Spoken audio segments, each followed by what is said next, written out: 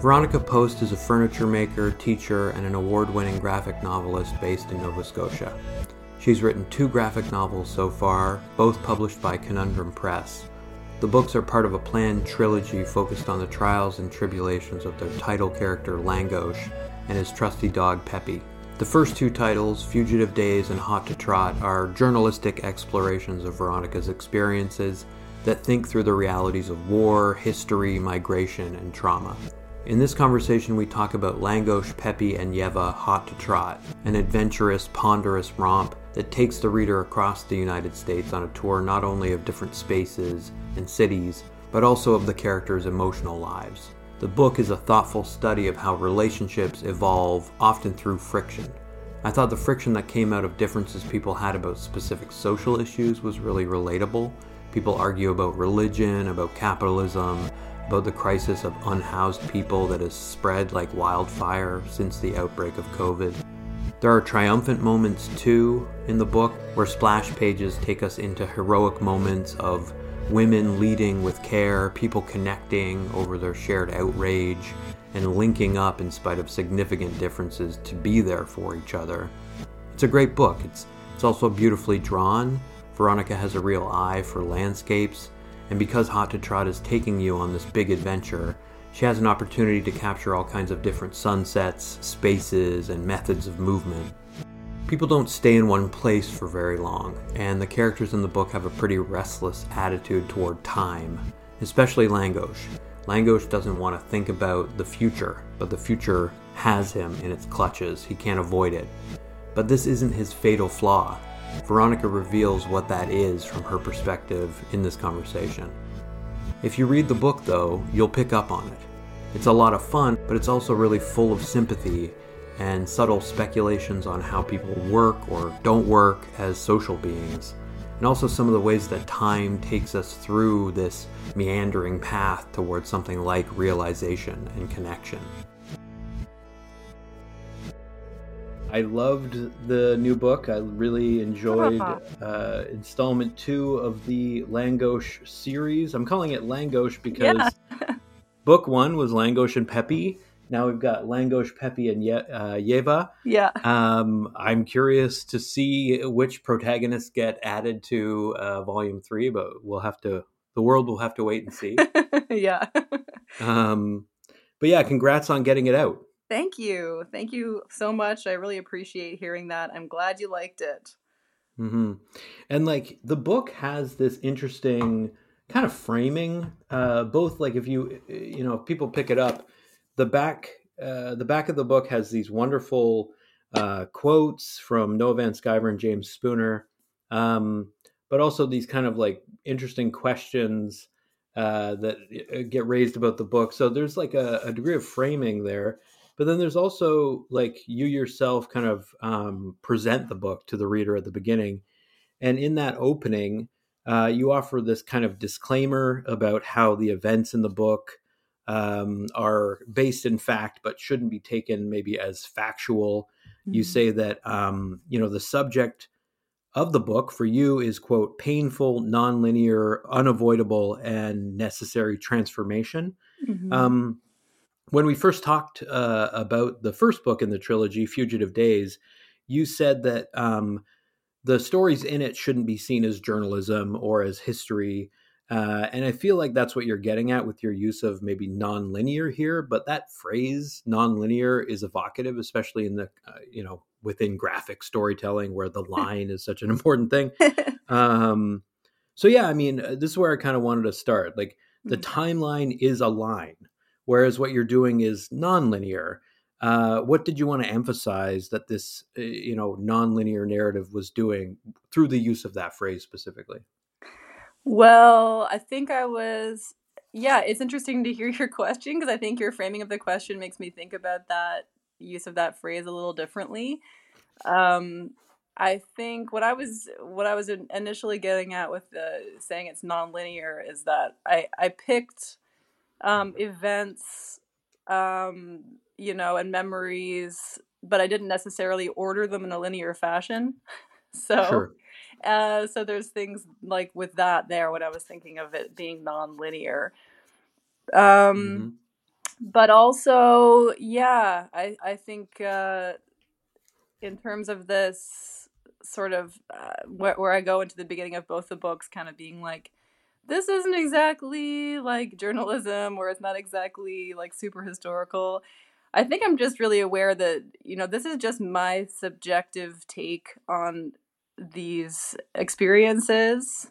And, Mm-hmm. other people who were present at the time of those experiences might have a different take or a different perspective on what happened. So I think there's that there too.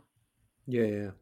There's a degree of kind of responsibility implied by needing to get it right in the context of journalism, an ethics to it. In the context Mm-hmm. of graphic storytelling, I often think about like Cole Paul's talking about the way that he feels a different level of responsibility when he is representing like his friends. Just Yeah. even getting their likeness right is implies a degree of responsibility. Yeah, that's so true. I Yeah. feel ultimately, I think I was like, okay, my biggest responsibility here is to be true to myself and my own experiences, and that's not easy for me because I am a people pleaser, so I'm always constantly like, well, they might feel differently about it, and I think that's helpful in the sense that it adds different layers to it, and like I'm Right. able to see things from different perspectives, and that adds a lot to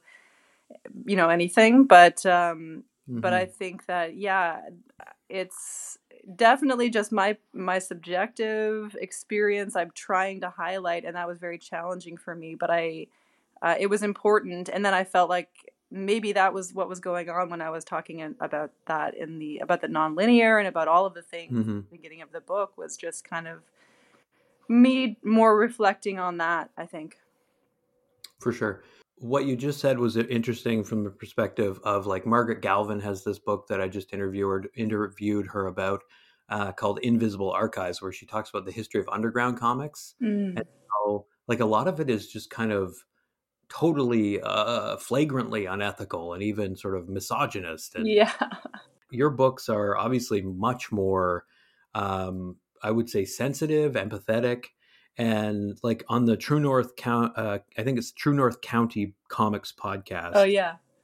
You talked about how this installment, Hot to Trot, is really about these two people, Langosh and Yeva, caring for each other, but also like having moments of friction and these Mhm. differences. Um, I loved Yeva in the first book. Like she just she's a scene stealer. Langosh is on his own a lot Yeah. in Fugitive Days, which is why like Langosh is so attached to Peppi and why Peppi is such an important character in a way in that first. Mhm. Otherwise, our eponymous character would be completely alone. Mhm. Ask about how different it was to depict tension between people so frequently in this book. Like narratively, the sort of tension we see Langosh and Yeva deal with is something you might see in like a romantic plot, like a Mhm. rom com or even like marriage story in one of these more serious dramas. Langosh and Yeva's relationship is like really interesting to me. It's platonic, but it's also so intense. Mhm. It's interesting to see such an intense relationship between a cis man and a cis woman, like on the page, and have it not be romantic. Mhm. Were you trying to kind of figure out how to show the reader what connects these two people?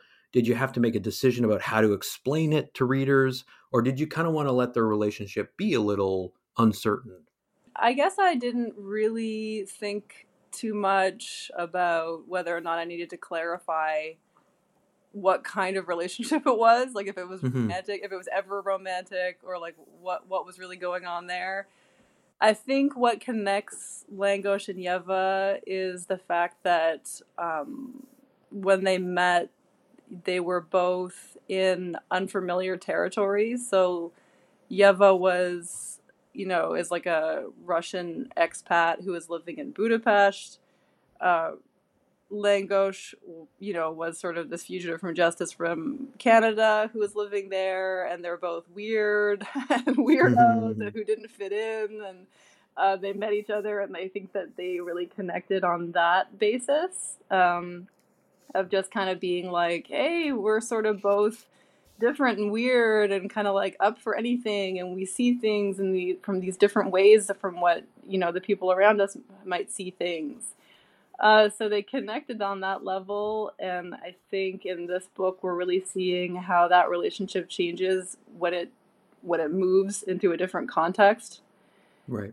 And Yeva, you know, being like so used to being confident and in control and like really, really like the leader of her own destiny. When she was in Budapest, all of a sudden she's like in this context that she's not familiar with. She's doing things she doesn't know like exactly how they work, and she's just trusting Langosh, but that definitely puts her in a position that she's not very comfortable with.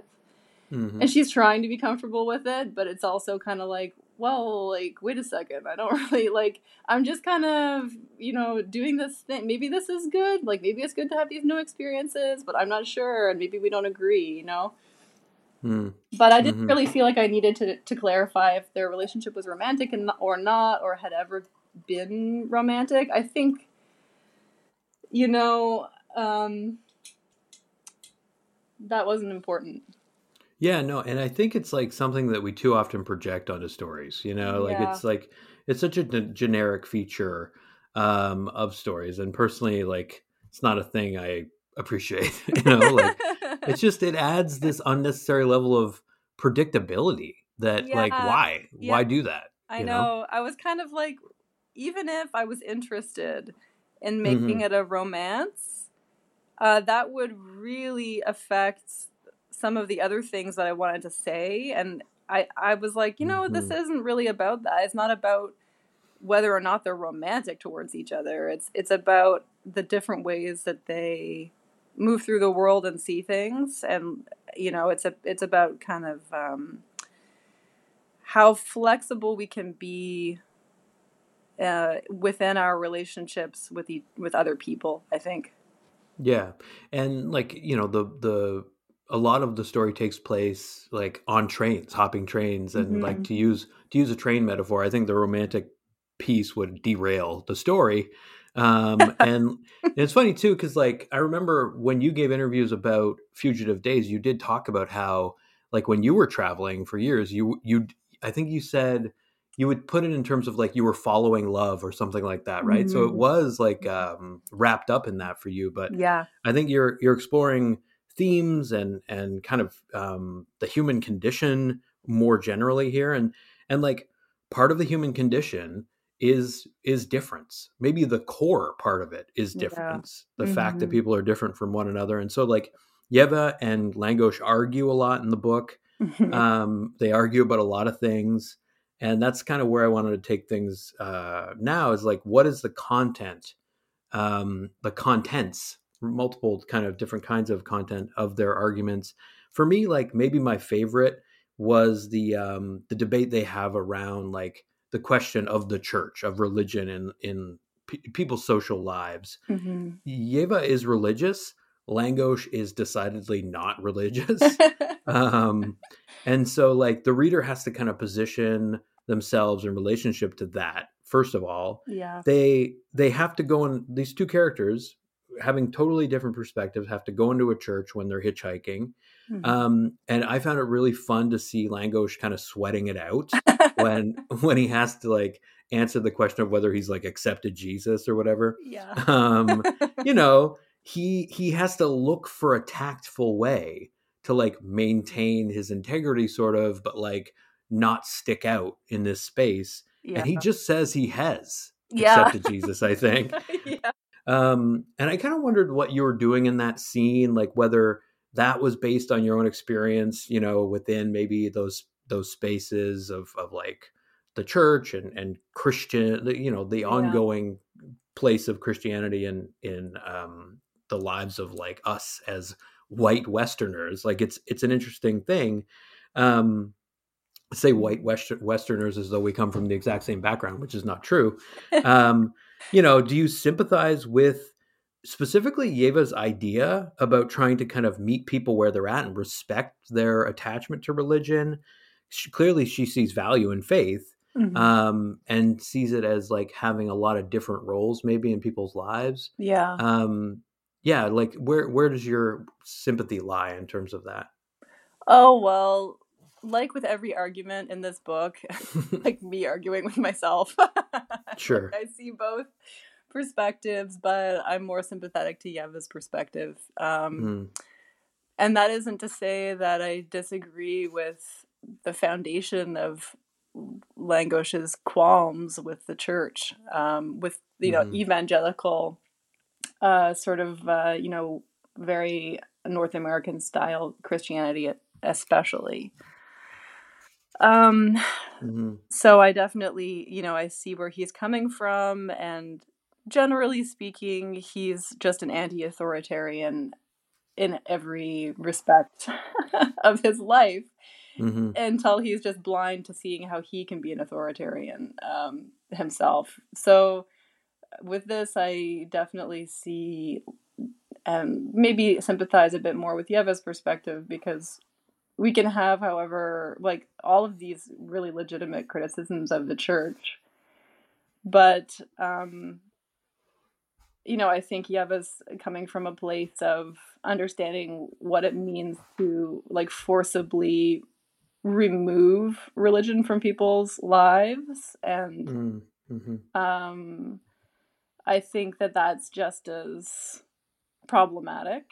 you know Mm-hmm. so I'm sympathizing with her because I think she can see a different perspective. And the other part to that whole scene is Yeva's unfamiliar with this form of Christianity. Like, this is her Mm-hmm. first experience with that particular brand. And so she doesn't have preconceived ideas about, how this relates to politics or anything else. Yeah. So she is experiencing it in this very, I guess, what word should I use? Like, sort of unbiased kind of way. Yeah. Yeah. And Yeah. I think Langosh is, he's coming to it with all kinds of preconceived ideas about like what it means to be an evangelical Christian, what that says about your politics, what that says about all sorts of, what your personal beliefs might be on various things. Mm-hmm. So she's experiencing this from a very different place than he is. And if we took the context somewhere else, like if they were in a different culture and they were invited into a different place of worship, Langosh might not have that exact same reaction that he had. He Right. might be more curious and more respectful and, more open. But Yeah. we can be so harsh to the people that we think we understand. Um, Mm-hmm. and I think sometimes we just need to take, not that I'm like, I'm proselytizing here about, people should join the church. I'm just saying we feel safe making generalized assumptions about individuals based on their beliefs, and it might not be quite so simple as that. Yeah. Yeah. I think that's totally what you're exploring in the book. And like the thing I would link it to is this scene where they enter a bar and this guy sort of immediately flags them as like people who would vote for Obama.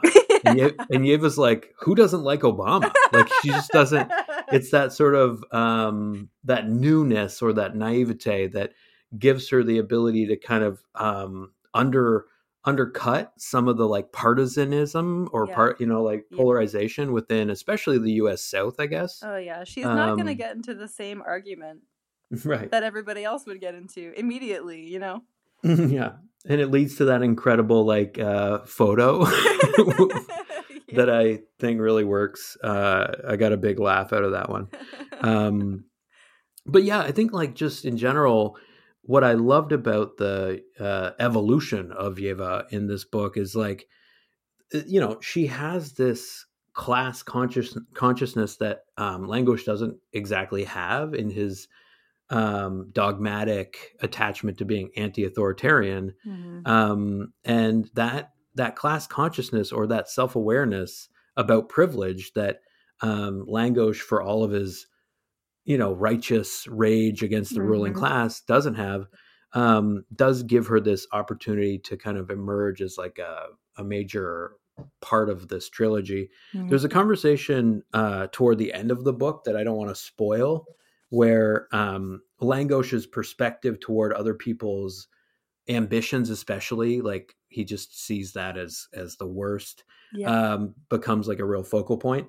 What I really liked about that scene was how Claire, I guess Langosh's sister, insists that Yeva let herself disagree with Langosh. Like, just let yourself be at odds with this person. Even if you love them, it is okay, right? Yeah. And I feel like there's a lot going on in that exchange. Because like Langosh is the hero in some ways. He's like, it feels like the title character, the through line. Yeah. But here you're giving details that make him like not heroic, like flawed, And if you've already kind of pointed to it, but like, did you want to talk about that scene specifically, the function of Claire, in a way here to kind of expose some of the contradictions in Langosh? And is it like that lack of self-awareness that you see as his fatal flaw, or is it something else? I think his fatal flaw is that he's a zealot who is like refuses to acknowledge the validity of different perspectives. Sure. I think that's his fatal flaw, and it's because he's formed very, very strong values, not based on compassion or community or love, but based on fear and self-protection and anger. So I think that's his flaw, and he's but he's a very complex character, so there's a lot other things going on there, Right. And he's very capable of being sensitive, and he cries very easily, and It's true. He's so sensitive, actually, that I feel like it's almost getting in the way of him being brave enough to challenge himself or his own thoughts and feelings. But you had some questions. You have some questions coming up about time that I think I can get more into that. But with that conversation between Yeva and Claire, I think that was kind of an important point where you have a few other times in the book where Yeva's meeting people who are close to Langosh, who are friends of his. And then in this relationship, you're seeing it's a sibling relationship. It's a family relationship. It's not just friends. And so Claire is able to see Langosh from a place of like loving him in a way that's like, this isn't like, I don't have a choice whether or not to care about you. Like, you're my family member, and I've been through this with you now for years, and it's affecting me, and it's not just about you, Yeah, exactly. I think that conversation was so important for Yeva, because she was like, oh, okay. Like, there are other people in his life who care about him on a level that isn't just about like validating him. It's about like also asking him to be accountable to the other people in his life. And to like grow up in some ways, like to just grow in a different direction. It's like you want to sympathize with Langosh, and you do, because, in many ways, those flaws come from like trauma at the hands of a carceral state, which, if we have time, we'll come back to. But you mentioned the question of time. And one of the things that I really liked about the book is the like reflections on the kind of different paces and rhythms and temporalities of life. There's a lot, especially about the conflict between Yeva's concern about the future, about projects, what she's doing, where she's going, and Langosh's kind of what I would call presentism that you're exploring. And the book does feel more or less agnostic about what the right attitude toward time passing and futurity is. Mm-hmm. You said that the book is kind of you arguing with yourself, so I would guess that you have those same tensions, right? Like Mm-hmm. that like creating a graphic novel takes a long time. I know one of your influences is Seth, and he talks about just like the amount of time it takes to draw and how that's kind of on some level a deterrent to Yeah, doing new books. it is. You know that you're just like you're in it, right? Yeah. Were you kind of like, I wonder, I kept thinking about like work, right? The time of work and how Langosh is trying to like avoid that form Mm-hmm. of like being held captive to time and deadlines, Yeah. and like, you know, what he desires, which is this kind of post-work future, you know, a pretty anti-capitalist mode of being. Where did you land in terms of like thinking about our ability to value time, enjoy time, use our time, or I guess like kill our time, you know? Mm-hmm. Yeah. Well, I am definitely, I struggle with maintaining an awareness of the moment that I'm in. So Right. I do have a bit of a, meditation practice where I'm trying to be, be a little bit more grounded because I can get very carried away in my anxieties about the future or like the past or whatever. Hmm. And so there's this sort of paradoxical thing where these books that I'm creating, they wouldn't have happened if I actually hadn't been living in the moment and not necessarily doing what I wanted to be doing at them in that moment. Like I spent all Hmm. these years traveling, and a lot of those years that I was traveling, I was like, well, I wouldn't necessarily be choosing this, but now that I'm here, I'm having this great experience. So maybe I should just be Mm-hmm. present to that experience and just enjoy what's happening right now and just get the most out of it, And that was Mm-hmm. really valuable for me. And then, I sort of got the opportunity to settle myself a little bit and build on these dreams that I was having while I was, living in the moment and traveling and being very rootless, where I was like, oh, I can actually create these things that I've been dreaming about creating, like these books and working on advancing my skills as a craftsperson and finding a community of people that, are my friends. Mm-hmm. Family. And so that was great. But now I'm here working on these books where I feel like all my inspiration is drawn upon those years where I was like not doing any of that. Right. And so I'm Yeah, like, yeah. am I sacrificing future work to Hmm. to this lifestyle that I have now, which makes it possible for me to do my current work?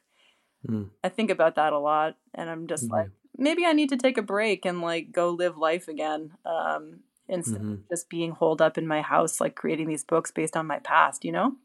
Yeah. I mean, I know people like Sylvia Federici have written about how like the history of like labor has not always been the way it is now, where like we have one job and we do that one job until we like retire and die or something.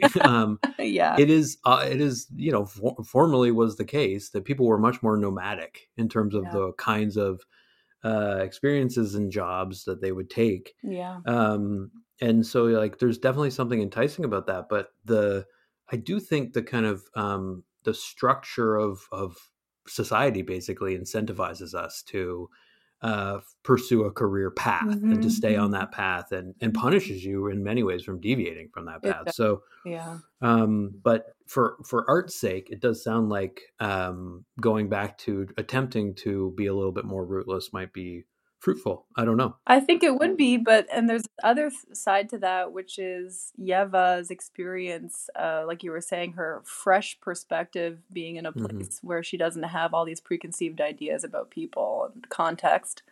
Yeah. Um, I experienced that, when I was, traveling, throughout the Balkans and into former Yugoslavia.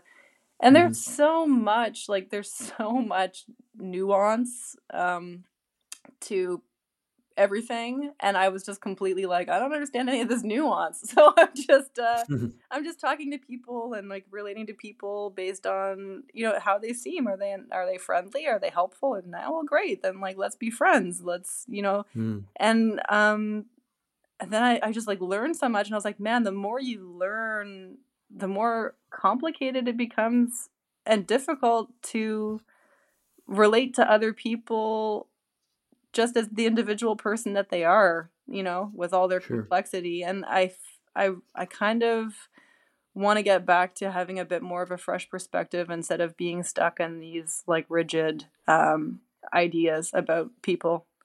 Mm-hmm. And that comes through in this book. I would say like this book feels much more explicit about like racial politics, for example, than Fugitive Days, which of course also, especially toward the end, engages with the Syrian refugee crisis Mm-hmm. and the ways that like borders, militarized borders, militate against people being able to live, basically. Mm-hmm. And there does seem to be this like, even though the work you're doing isn't journalism, this like slide into social criticism that I am personally pretty stoked about. Like, I think your fresh take on borders and racism and even like the borders, imagined or otherwise, between people is really interesting because your work is so like empathetic. And I think it's interesting right now that like, Joe Sacco's Palestine is being rushed by Drawn and Quarterly into reprinting, given the ongoing genocide in Gaza, right? Like Mm-hmm. there is clearly a desire for a form of like visual storytelling that isn't overwhelming in the way that like the images, of course, that are coming out of Gaza are. Yeah. Um, and I just wondered, like, are you curious about doing more of that sort of like Sarah Glidden, Joe Sacco style reporting, graphic reporting? And what do you think, I guess, could comics provide that like the current coverage of the crisis, with its like, it's limited in many ways. The Mm, coverage of the crisis has been limited, yeah. does not provide. Well, I think that yeah, I would be interested in doing something like that. I gravitate more towards um, doing that in a way that is maybe reflecting how these greater events and movements affect people's relationships with other people they care about. Um, Right. and I think I would choose, if I was going to choose any conflict to focus on, it would be the Russia-Ukraine conflict. Yeah, yeah. You've been really vocal about this. Yeah. Yeah, And rightfully so. I feel that there's a lot that gets lost. There's so Yeah. many details that are important that are lost when we're just like looking at headlines. Hmm. And also,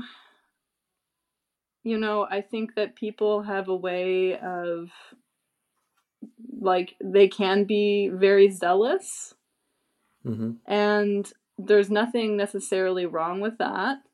I I understand it, but I think, and I'm not saying anybody else should be like me. We're all going to be different and have different responses.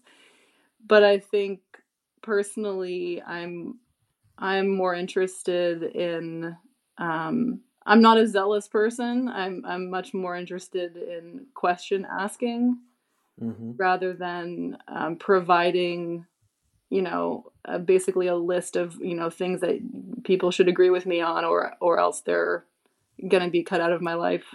Hmm. Hmm. So I think that yeah, I'm more interested in asking questions and finding connections, and also just being self-reflective, because Hmm. there's a lot of double standards, there's a lot of hypocrisy, and I think we're all very fallible in that respect. None of us are 100% morally consistent, Hmm. and I think it's important to interrogate ourselves and understand our own motivations and feelings, because I think people get confused between their emotions and their morals, because Interesting. those things don't necessarily always overlap perfectly. Like, oftentimes I'm finding myself confused because I'm like, my emotions seem to be in conflict with my morals here. Like, why is that in whatever particular situation I'm in?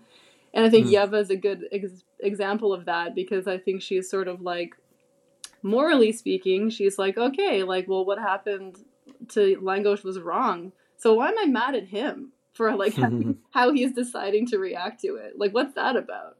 Doesn't he have the right to react however he wants to react? What does it have to do with why is it making me upset? You know, I find myself in these situations a lot in regards to like world events, and I want to maybe work more with that. I love that. I mean, I think there's so much value in being able to ask the right question at the right time. I think it stays with people more than like being, lectured at, for example. Yeah. You can feel like you're providing all this moral clarity by lecturing people when maybe what they actually need is the right question at the right Yeah. time. Yeah. There, on that point, I think, one of the there's a couple things that I guess I wanted to point to, which, like, one is just the importance of dialogue in both books, but like especially this one. I noticed too, like, stylistically, the dialogue in this book feels like it's bigger on the page. Like it's like it's taking up more space and it seems more central. Mm-hmm. But then there's also like conversations that happen that are about like timely social issues. Like there's stuff toward the end of the book, especially where you're talking about the visible presence of encampments of people experiencing homelessness within the city. Yeah. And yeah, just like this is a moment where we are in Shabuktuk Mi'kma'ki, where like there are people who are dying in tents, Yeah. trying to stay warm, Yeah.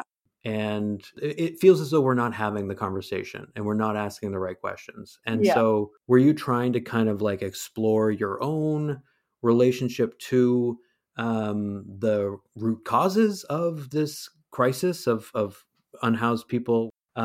Basically, like, how is Hot to Trot trying to think through the issue of visibility? I think in the book, it does, maybe on like different levels, it touches on a lot of those questions. I think I wanted to include that in there a little bit because I think it's really unfair when people use the visible homeless population as a way of, like, almost as like you're making them the champions of whatever social cause you're subscribing to.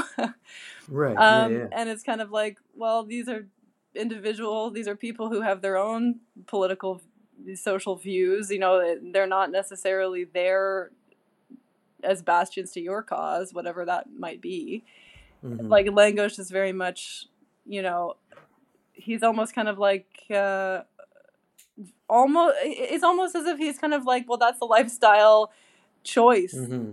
that Mm-hmm. he's kind of making. Yeah, And yeah. it's like, Like, well, what these are the people, implications of that, right? It's right? like these people might Yeah. not be anti-capitalist. They're just Sure. stuck in this shitty situation because of this situation that we're in socially and politically and everything else. Yeah. I think so. I'm very, very wary of anybody who tries to ascribe people who are suffering in that way, to use them as a way of being like, well, this is, clearly means that my social cause, like, it is more important than yours. Mm-hmm. We need to think about how everybody is complicit in this system, least of all the people who are suffering from homelessness. Mm-hmm. It's kind of like this thing that you were talking about earlier with, Yeva's sort of long-term thinking, planning, anxiety about the future. And Langosh is more like living in the moment. What are the differences there? Which one's better than the other? Mm-hmm. And I think there's a lot of people who, they stake their future health and happiness on the value of their property. For sure. And they're not unreasonable to do that, because that's the system that we live in. And so, but purely by doing that, you are complicit then in the fact that other people don't have that same security that you do. And so what does that mean? What does that say about you? And, so many property owners are upset about the visible homeless population, not because, they're sympathizing with those people, but because that's devaluing the property that they own. And it's just like, okay, we really need to take a step back here and like look at the priorities that we have. Like, like the lives of people are more important than the values of property. I think that's something that we need to be reminded of constantly. And also the fact that that's a simple thing to say. I don't think most people would argue with that. But the solutions to these things aren't so simple. It's basically the dismantling of our entire, economic setup, right? So in many ways, yeah. Right. So that's kind of a complex thing. That's not so simple to do. And I think my perspective on this is largely being a person who's, been around and lots of radical anti-capitalist communities and everything, but then also being somebody who has Ukrainian heritage and knowing what that means when you have quote unquote revolutionaries show up in your village and claim that you're an enemy of the people because you're a farmer who owns land, who doesn't want to join the collective, farming unit, and then just being killed because of that. It's we can take these things, when we claim that things are so simple and so black and white, you can cause so many more problems if you don't actually take everybody's concerns for their safety into consideration here. But I think that we've just gotten, it's such a mess post-COVID. We're still in this weird zone where it's it's hard to remember what it was like a few years ago when we couldn't even leave the house. Yeah. And now we're out and about, and we're like, oh crap, there's so many systems that are failing, our health system, our housing, education, the environment is whoa, okay, we forgot that. Is anybody working on how to make long-term living in these retirement centers not a death trap? Is anyone thinking about that anymore? Because nope. I remember just thanking my lucky stars that my grandfather passed away before the pandemic hit, because how horrible it would have been to try to just exist knowing that he would have been in Northwood at that time. Yeah. And so, I think there's all this. We're getting out of it now. We're stumbling out of this. And it's we forgot that we need to fix these things. Okay, I don't have the answers. I just feel that getting confused between our emotions and our morals, and also forgetting that we need to have very diverse points of view represented. I don't think we need to make enemies out of everybody who isn't exactly seeing things the way that we would want them to see things. We can learn from different people's perspectives, is what I'm trying to say. And I think a lot of people are a little too fast to throw out somebody's perspective if it's just coming from a different life experience than the one that they have, People aren't trying to necessarily invalidate your life experience if they're saying that they had a different life experience that led them to have a different point of view on something. For sure. And it might take work, but that work is worthwhile. And it also takes time. And I think that, I love that phrase, take a step back, which is something that we do far too seldom. And it takes time to take a step back. I think that's why, like, we just never have the time Yeah. to really think through the implications of, what we're talking about when we talk about like abolishing fossil fuels or changing the housing system or Hmm. zoning laws or Yeah. so Let's have like more options. yeah, let's Okay. absolutely have more options, Yeah. and start listening to each other. Like, and certainly, like, one of the major themes in the book is Langosh's specific limitations when it comes to listening to women. Hmm. Like, and I know that you are like avowed card carrying feminist, radical feminist. You talked about this in our last interview, right? That you don't get asked the feminism question enough. And maybe that's why in Hot to Trot, there is more of this kind of like, triumphant almost depiction of women as competent, as tough, as resilient. Like there's this scene, for example, where um, Ashley and Yeva are leading Langosh on horseback. Hmm. And like just this scene where you've got, women who know how to ride a horse and a man who denies the fact that he doesn't really know how to ride a horse. So like women are strong. They suffer and they endure. You're doing all this stuff around just showing the grit and the capacity of women.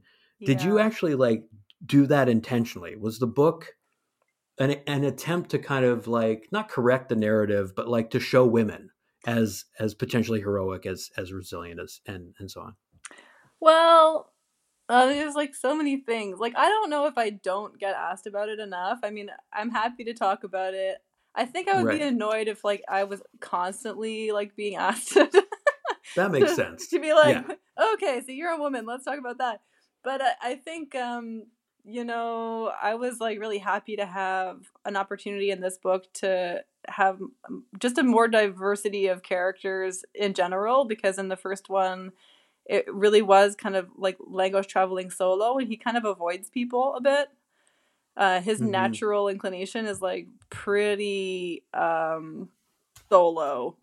He Yeah, doesn't yeah, really yeah. know how to incorporate other people into his life very gracefully. Right. And so, yeah, in this one, I was like, yeah, I can have all sorts of people in here, and of course, there's going to be women in there, and they're going to have their own relationships to each other and to Langosh and everything. Hmm. And so, yeah, that was really fun. I think that there's another conversation in there where like Yeva sets up kind of a joke and doesn't realize it, where Hmm. she's talking like in the beginning of the book. There's sort of a conversation between her and someone who's a bit of a more of like a sort of urban radical anti-capitalist, and Yeva just doesn't understand Hmm. that perspective, because she grew up in a different way, in a different place, and then Totally. sort of like gets just really like angry and confused and like like pissed off. Oh, the farming Yeah, the conversation? farming conversation. Yeah, I love and that. and then there's like it just kind of ends up being really funny, and it's sort of like, yeah, I think there was a lot there where it's like, okay, there's all of these people, all these characters in the book, all these women in the book. They're all very strong characters, all very different people, and there can be disagreements and there can be different perspectives, but in the end, there is this sort of shared um, desire to be in community. Hmm. So I think that was important, and I think that's something there, like with the difference between Yevon and Langosh, where Langosh doesn't really see the benefit of community in the way Mm. that Yeva does. And I think that Right. is probably a bit of a gendered thing. Yeah, I mean, like the way that Langosh courts danger, like in Yeah. the friend that he has where they both have POS tattooed, like Hmm. that kind of resistant masculinity, Hmm. Yeah. the island subjectivity, and Yeah. yeah, Yeva is of a different mind entirely, Yeah. um, because she knows that like her safety in some ways is like safeguarded by having a community, like Yes. a community around her, that has some degree of like trust and social cohesion. Yeah. And like there is like where the tension between the two characters reaches its breaking point is really around that issue of like safety. Yeah. Which I thought was really interesting. I want to ask the question about the kind of transition between the titles of the two books. So you've got the first one is Fugitive Days, and now the second one is Hot to Trot, which I love that title. I remember seeing you on social media promoting it like early on, and it's clearly you had the title like very early. Yeah. And it is a title that suggests this desire to keep moving, right? Yeah. And like, I thought the scene where, the two characters are like fighting about attitudes toward the future, and then like Langosh kind of wins Yeva over by talking about how a moving train is actually the safest place that one can be. Mm-hmm. You can't be touched, right? It's moving through space. Mm-hmm. And so like that's interesting to me, but just this concern with like trying to stay fugitive as a means of staying free seems to be a bit of a continuum between the two books. Yeah. But what about that switch in title toward like maybe more levity with Hot to Trot? Was it just about kind of foregrounding the fact that this book was going to have scenes of riding horses, or was it, do you see consistency between the two titles? I thought that I'm trying to remember where I came up with the idea of Fugitive Days as a title. Mm-hmm. And I think it had something to do with it was sort of almost a play on words with refugee and refuge and fugitive and the connection between those things. And then Hot to Trot, that came from like a few different pieces of inspiration. But I think that, yeah, I knew that there was going to be horseback riding, that there was going to be a pivotal scene that had to do with this sort of being in the West, being in the prairies, and this very American landscape, and this conflict that kind of would arise between Langosh and Ashley and Yeva.